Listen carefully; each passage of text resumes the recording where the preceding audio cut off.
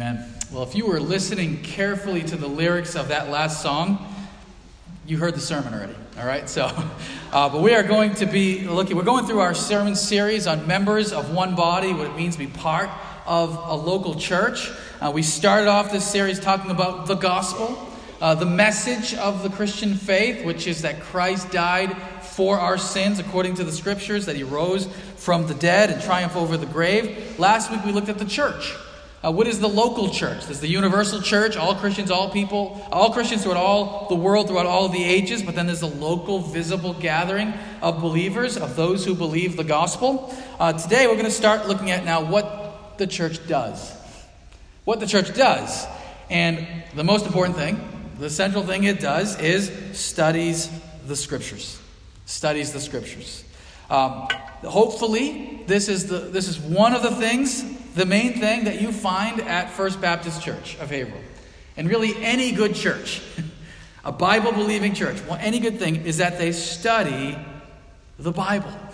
It's what a church does. Now, of course, there's different ways to do that. Hopefully, faithful preaching of the Word of God. So, faithful explanation, exposition of the Scriptures in the preaching ministry of a church goes beyond that. In its small group ministry and in its Bible studies, and maybe even some classes. They're studying what the Scriptures have to say and how they apply to different areas of life. Hopefully, a church is encouraging you to do family devotionals, that you're working together with your family and teaching your kids the Bible as well. And then finally, hopefully, a church is encouraging you and equipping you to read the Bible on your own. That you're studying the Bible on your own, hopefully daily even. In that package that was given out to our ladies, there's a Bible reading plan to be reading the scriptures every day. And if you miss a day, you move on and you just keep going. But to be regularly, to give you resources and direction when it comes to studying the Bible. Why is that? Because there's something special about this book. There is something special. This I could say for sure. Whether you're a believer or not, there is something special about this book. This book changes lives. I've seen it happen dozens and dozens of times in my own life, and happens throughout all the world. This book changes lives. This book transforms cultures, transforms nations, transforms kingdoms and Western civilization. There's something special about this book. And this book makes the difference between whether a church thrives spiritually or doesn't, is spiritually dead. What you do with this book. Friends, what does a church do? A lot of good things, hopefully. But first on the list, a church studies the Bible, studies the scriptures. We're going to be in 2 Timothy 3, 14 to 17. We'll have it on the screen, or you want to open up your Bible in front of you. You certainly can do that as well. 2 Timothy 3, 14 to 17. This is a letter written by an apostle named Paul to a younger Christian who's become a church leader named Timothy. And this is what we read in 2 Timothy 3, 14 to 17. He gives him some advice specifically about the scriptures. 14, he says, "But as for you, continue in what you have learned and have firmly believed, knowing from whom you learned it, and how from childhood you have been acquainted with the sacred writings, which are able to make you wise for salvation through faith in Christ Jesus. All scripture is breathed out by God and profitable for teaching, for reproof, for correction, and for training in righteousness, that the man of God may be complete, equipped for every good work." So always there's an outline in your bulletin if you want to see where we're going or take notes. But we're going to just walk right through this passage together before we head out with our moms to lunch or wherever you're doing after the service here. But first, continue to learn the scriptures from others. Continue to learn the scriptures from others. Paul, in verses 14 and 15, Paul encourages Timothy to continue on what he has learned. He starts off with a but, setting it in contrast to what was previously said. What did he say previously? We didn't read that part, but he's talking about the false teachers, what evil people do. And in contrast to that, he says to Timothy, you continue on. Continue on, persevere. And a lot of the Bible, a lot of the Christian life, friends, by the way, is not you got to learn something new or you got to radically change something. A lot of the Christian life is just keep doing what you're doing. And just keep doing it over years and decades and ultimately until the day you pass on. And he's saying here, just keep going on what you're doing. You've learned the scriptures. Now, how did he learn the scriptures? A number of different ways. He grew up with a Jewish mom, a Greek, Gentile, non-believing father, but Timothy grew up with a Jewish mom, so he probably refers to some of the stuff he learned in a synagogue. His mom probably took him to a synagogue. He learned the Torah. He learned some of the basics of the Bible in the synagogue. He learned from his family. We're going to look at that in just a second here. And he learned from other Christian leaders and teachers, including Paul himself. You've learned from others. Continue what you've learned. And he says here, you've been learning this, Timothy, since you were a child. From childhood. This is something you've been steeped in ever since you were a little kid. Now, how did he learn it as a kid? He tells us in the beginning of this letter, 1 Timothy, which we didn't read right now, 2 Timothy 1:5. I'm reminded of your sincere faith, a faith that first dwelt, he says, in your grandmother, Lois, and your mother, Eunice, and now I am sure also dwells in you. And what a powerful statement there about mothers. You learned the scriptures from your mother, Eunice. And she learned it from her grandmother, Lois. And you've learned directly from Lois, too. So grandmothers as well. You have an influence on your grandkids. Here's Timothy, walking with the Lord, overseeing the churches in a whole area of Ephesus there. And he's saying, this faith was at work ever since you were a kid, as your mother invested in you and taught you the Bible, and your grandmother as well taught you, as he says here, the sacred writings, which is another name for the scripture, the Bible, the Word of God. When we say the Word of God, we mean the written Word of God here when we talk about the scriptures, inscripted Word of God. Set apart writings, different than other writings you would read, which he says are able to make you wise for salvation. They tell us about Jesus, about Christ, through faith in him. Friends, one of the most important ways, perhaps the only way we can learn the Bible is from others. From others. We learn from others. From mothers too, but from others is what I said. If I went around and I asked you, all the Christians here, and I said, how did you come to know and understand the Bible and learn anything about it? I think that everyone here would probably take us a few hours to do it, so we won't do it. But everyone would say something similar to Mary Lou said. Someone else taught it to me. Someone else explained it to me. Another person had to sort of invest in me and tell me about Jesus and tell me about the Bible, and then that's how I began to learn and to understand it. It may have been a family member for you, probably multiple people, obviously. A parent, like a mother. My mom she still does, I just don't live at home anymore, but she puts up Bible verses, little pieces of paper with Bible verses, sticky notes all over the house. So we're constantly reminded of what so I memorized a lot of verses from that, like Hebrews 4:12. The word of God is living and active, sharper than any double-edged sword, penetrates the dividing soul and spirit, joints and marrow, judges the thoughts and the attitudes of the heart. How did I know that? Because it was sitting right above our kitchen table every single day. That verse there. We learn it from a parent. We learn it from a sibling. Perhaps my brother Joe was, he was in the Air Force, is the one who led me to faith in Christ. Maybe from a son or daughter. It can go either way. God calls kids to explain it to their parents as well. Maybe for you as a preacher.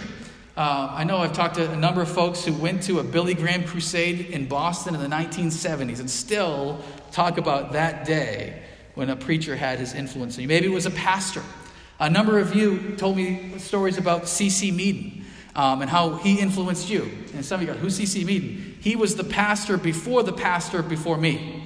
All right? Pastor before me. And his influence is still felt here in our church.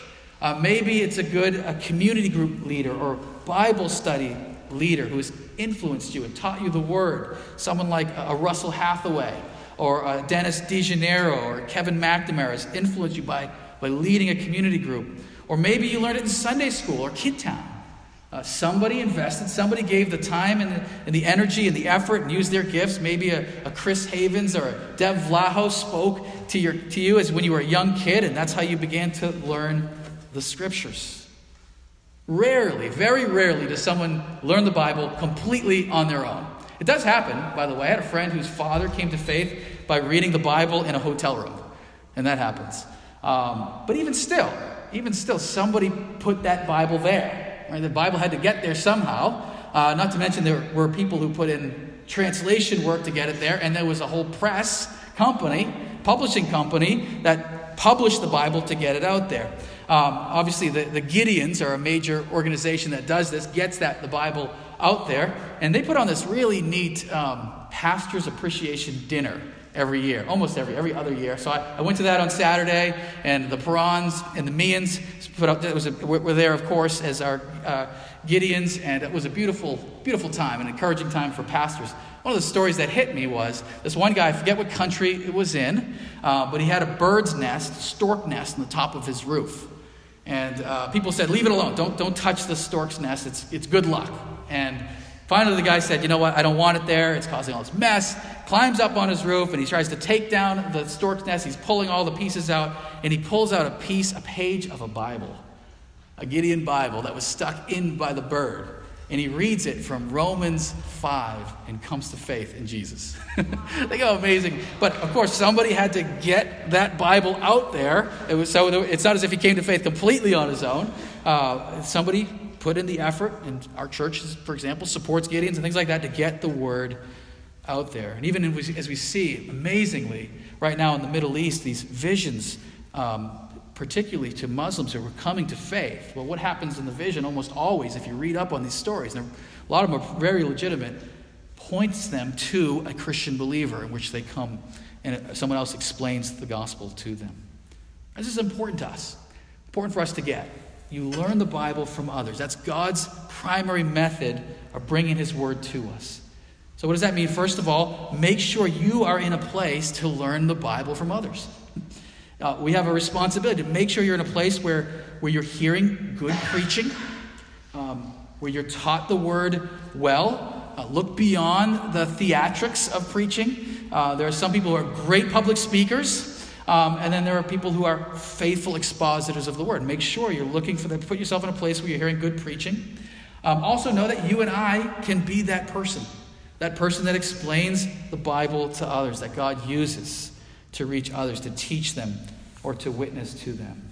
And certainly, friends, make your kids a priority when it comes to teaching the word. Be like Eunice and Lois, the grandmother and mother of Timothy here. Teach and train your kids. Obviously, those serving in Kidtown ministry, even right now, upstairs, what an awesome thing. Do some family devotionals. I don't know about you, it gets busy, it's hard. If I get 2 or 3 family devotionals in a week, I'm doing well. So I get it. Things get busy, but take the time to explain to you. Obviously, my kids are getting older now, but take the time to explain the Bible to your kids and live life well in front of them that they can see it. And one other way we do this, you can support that person who does this very thing, who is out there to teach the word. One of the things we're hoping to do is hire a minister to youth in this upcoming year. And your generosity helps us hire someone, call someone who can then minister to our youth. We support our missionaries who are out there teaching the Bible to people who have never heard it. And of course, we can get out there and let people know. But verse 16a, first part of verse 16, believe in the inspiration of the scriptures. So not only continue to learn it, but believe in its power, its inspiration. He says, just this one part of the verse, all scripture is breathed out by God. What a statement that is. We're going to kind of unpack that a little. With this one little line, he explains the authority of the Bible. All scripture, so first of all, he says, all scripture. Of course, in Paul's mind, at the writing of this time, he refers to all of the Old Testament, because that would have been the scriptures that they were familiar with. That would have been the Torah, the writings, and the prophets, sometimes called the Tanakh. You heard that term? Tanakh is just T-N-K, which are the first of the 3 Hebrew letters that begin the Torah, the prophets, and the writings. That's what that is talking about there. He would have been steeped in this, learning the scriptures. But of course, the New Testament was added and recognized to be authoritative and on par with the Old Testament very quickly. Not everything that the apostles wrote was considered scripture. Certain things were recognized to be biblical, recognized to be on par with Scripture, passed along from church to church, and then added ultimately to the canon of the Bible. Recognize that this is not inspired because somebody wrote it, but because God himself was working and using it powerfully and spoke truly through the Word. But he describes here that all Scripture is breathed out by God. Theopneustos. It's inspired. Actually, inspire means to breathe in, right? Inspire. But if really to breathe out would be to be expire. But you don't want to say all Scripture is expired. That doesn't give the... So we'll use inspire. All Scripture is inspired of God. It's as if God took a piece of glass or mirror and breathed his very own breath on it. That's what the Bible is. Now let me explain what this means and what this doesn't mean. It means the Bible is true.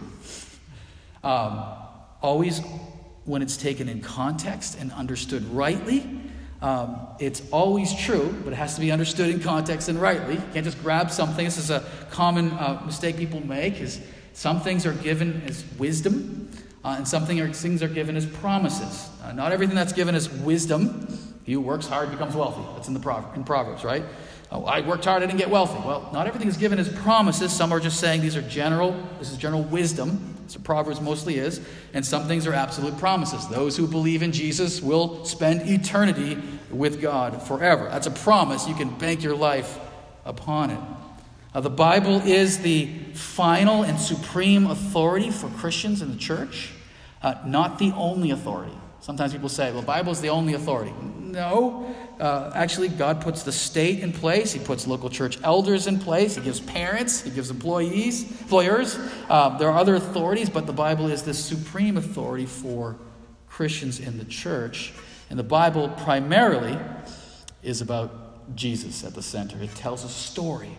And at the center of the story is Christ, our Savior. As he said earlier, the Scriptures are able to make you wise for what? For salvation through faith in Christ. That's what the Scriptures are ultimately about. The Bible is clear. There's an old doctrine called the perspicuity of Scripture, which is itself not very clear. And the word perspicuity means clear. So the clarity of Scripture. But the idea is that the Bible is understandable. Even a child can understand the essentials of the faith. So if you hear something about you have to have this certain code or this particular commentary, or you can't understand the Bible rightly, that's not true. The Bible is meant to be clear and understandable. It takes work to understand it, but it's understandable. The Bible will last. It hit me one day thinking about this, that the Bible that I'm reading was on this planet way, way before me. Before I was even a thought in my great-great-great-great-great-grandparents' mind. I mean, it's been on this planet for a long time, and if the Lord waits and tarries, it will be on this planet well after I am long and gone. The very words that I'm reading to you this morning are going to outlive everyone in this room if the Lord tarries. And Isaiah 40, which was written well before everyone here, says, "The grass withers, the flower fades, but the word of our God will stand forever." And it's true. God wrote his word, and so today it still stands forever. Friends, believe in its inspiration. Believe in its inspiration and live it out. It's not just about having the right statement of faith, although we do want to make sure we do have that. Our statement of faith says we believe that the Bible is the Word of God, fully inspired and without error in the original manuscripts, written under the inspiration of the Holy Spirit, and that it has supreme authority in all matters of faith and conduct. So we want that. We want to make sure that's in our statement of faith. That's what we believe. But we want to practice it, to live it out, to live with a recognition of its inspired nature. Read it.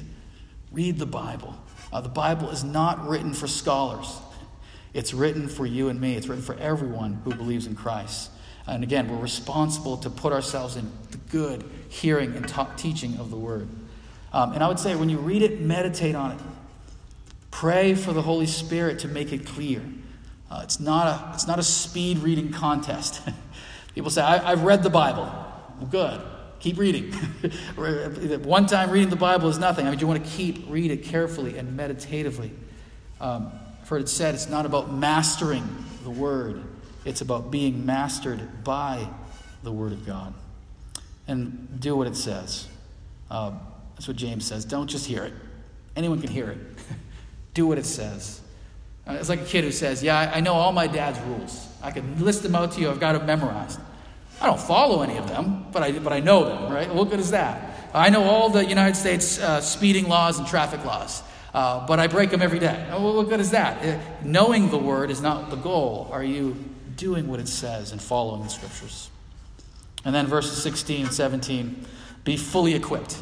Be fully equipped by the scriptures. He says here, Paul tells us what the scriptures do, that they equip us. He says it is profitable. It's beneficial. It's helpful. It blesses us. How does it do so? It says first, it's useful for teaching. You need to learn, understand who God is and what the Christian life is like. You want to learn. It's good for reproof and correction. There are things in our life that are bad. There are things in our life that need to be corrected, that we need to be convicted of, that need to change. And the Bible reminds us of things that need reproof or correction, that we need to repent of and grow in and change from. And it's useful for training in righteousness. The Bible shows us how to live for God. What does a life well-pleasing to Him in Christ look like? How do we do what is right? Do righteousness. That he says the man of God, and he's not excluding women here. Man of God is a phrase we find all over the Bible. In the Old Testament, the prophets called the man of God, but certainly applies to women just the same. Would be complete, equipped for every good work. Fully equipped. I love that. Are you equipped for the Christian life? I mentioned before that a Navy SEAL hopefully is fully equipped before he goes to the battlefield. And it costs about $1 million between training and equipment and sending him out to where he needs to go. About $1 million per Navy SEAL to put him on the field. That's how important it is to make sure they're equipped before they're sent to do something. They need to be educated, trained. They need body armor. They need weapons. They need to be mobilized. In the same way, friends, are you equipped? Any vocation, any calling needs equipment. Do you have a degree maybe for the job you're doing? Training, on-the-job training, the tools, the equipment you need, books that you need to learn, a manager who oversees your job. There's equipment. Well, in the same way, friends, we're called to be equipped for the Christian life. So we just mentioned about moms. What are moms doing every day? Hopefully they're equipping their kids, if you have young kids, for the world until the day they're finally sent out. And you still have some influence, moms, for the rest of their lives, the rest of your life. But your influence begins to get minimized. But hopefully you've equipped them well to live in this world. That's why we need the church. The church is here to equip you. To live for Jesus. That's what we do as a church. That's why we gather together, to be equipped. A Christian without a church is unequipped. I mean, he or she, where are they getting their teaching?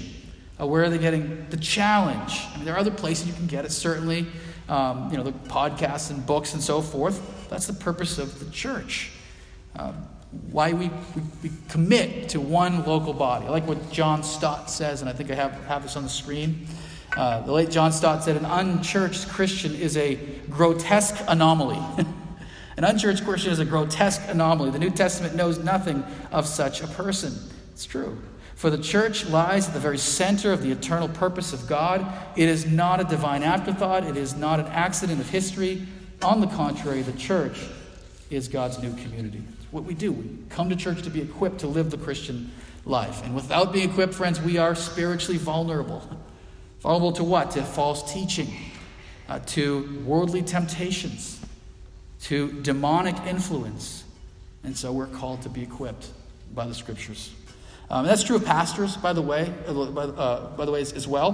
Hopefully, any pastor is well equipped. That's why you send them off to seminary, learn good theology, have a good library. Usually, pastors love their library. Have a good group of elders to support and a great staff, which we do here. And certainly, friends, you guys often mention that you pray for me, and I'm sure for Pastor Mike as well. We really appreciate those prayers. We need those prayers, definitely, to stay equipped. And of course, have a group of pastor friends. One of them is really a mentor that I meet with once a month. Others on a friend basis. We pray together. I'm part of a program at Gordon Conwell. I want to make sure I'm staying equipped to be the best pastor I can be for you.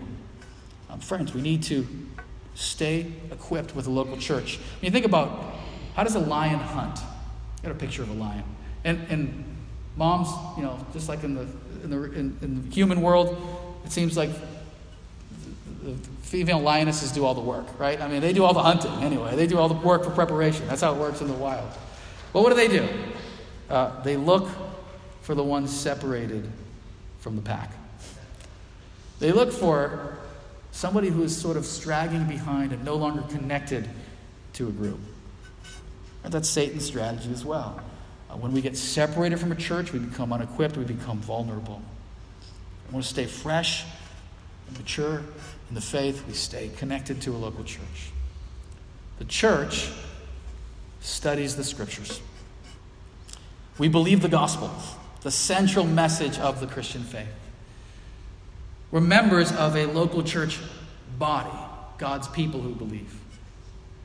And we study the scriptures together. Friends, this is one we want to make sure we get right. And you want to make sure you get right in your own life. It's important to get things right. When it comes to your health, you want to get that right? You want to make sure you have a good diet and exercise.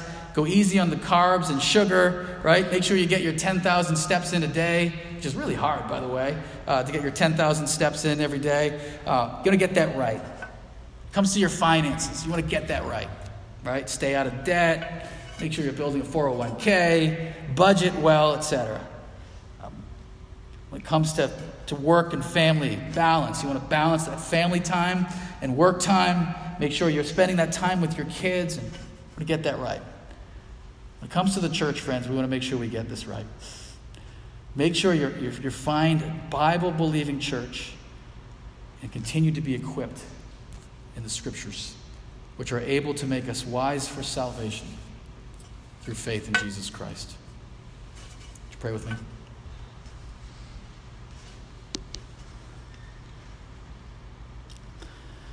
Well, gracious God, thank you so much for the power of your word and the reminder of its inspiration this morning. Thank you for the way you use other people in our lives, Lord, to teach us the word, that we continue to grow in understanding it.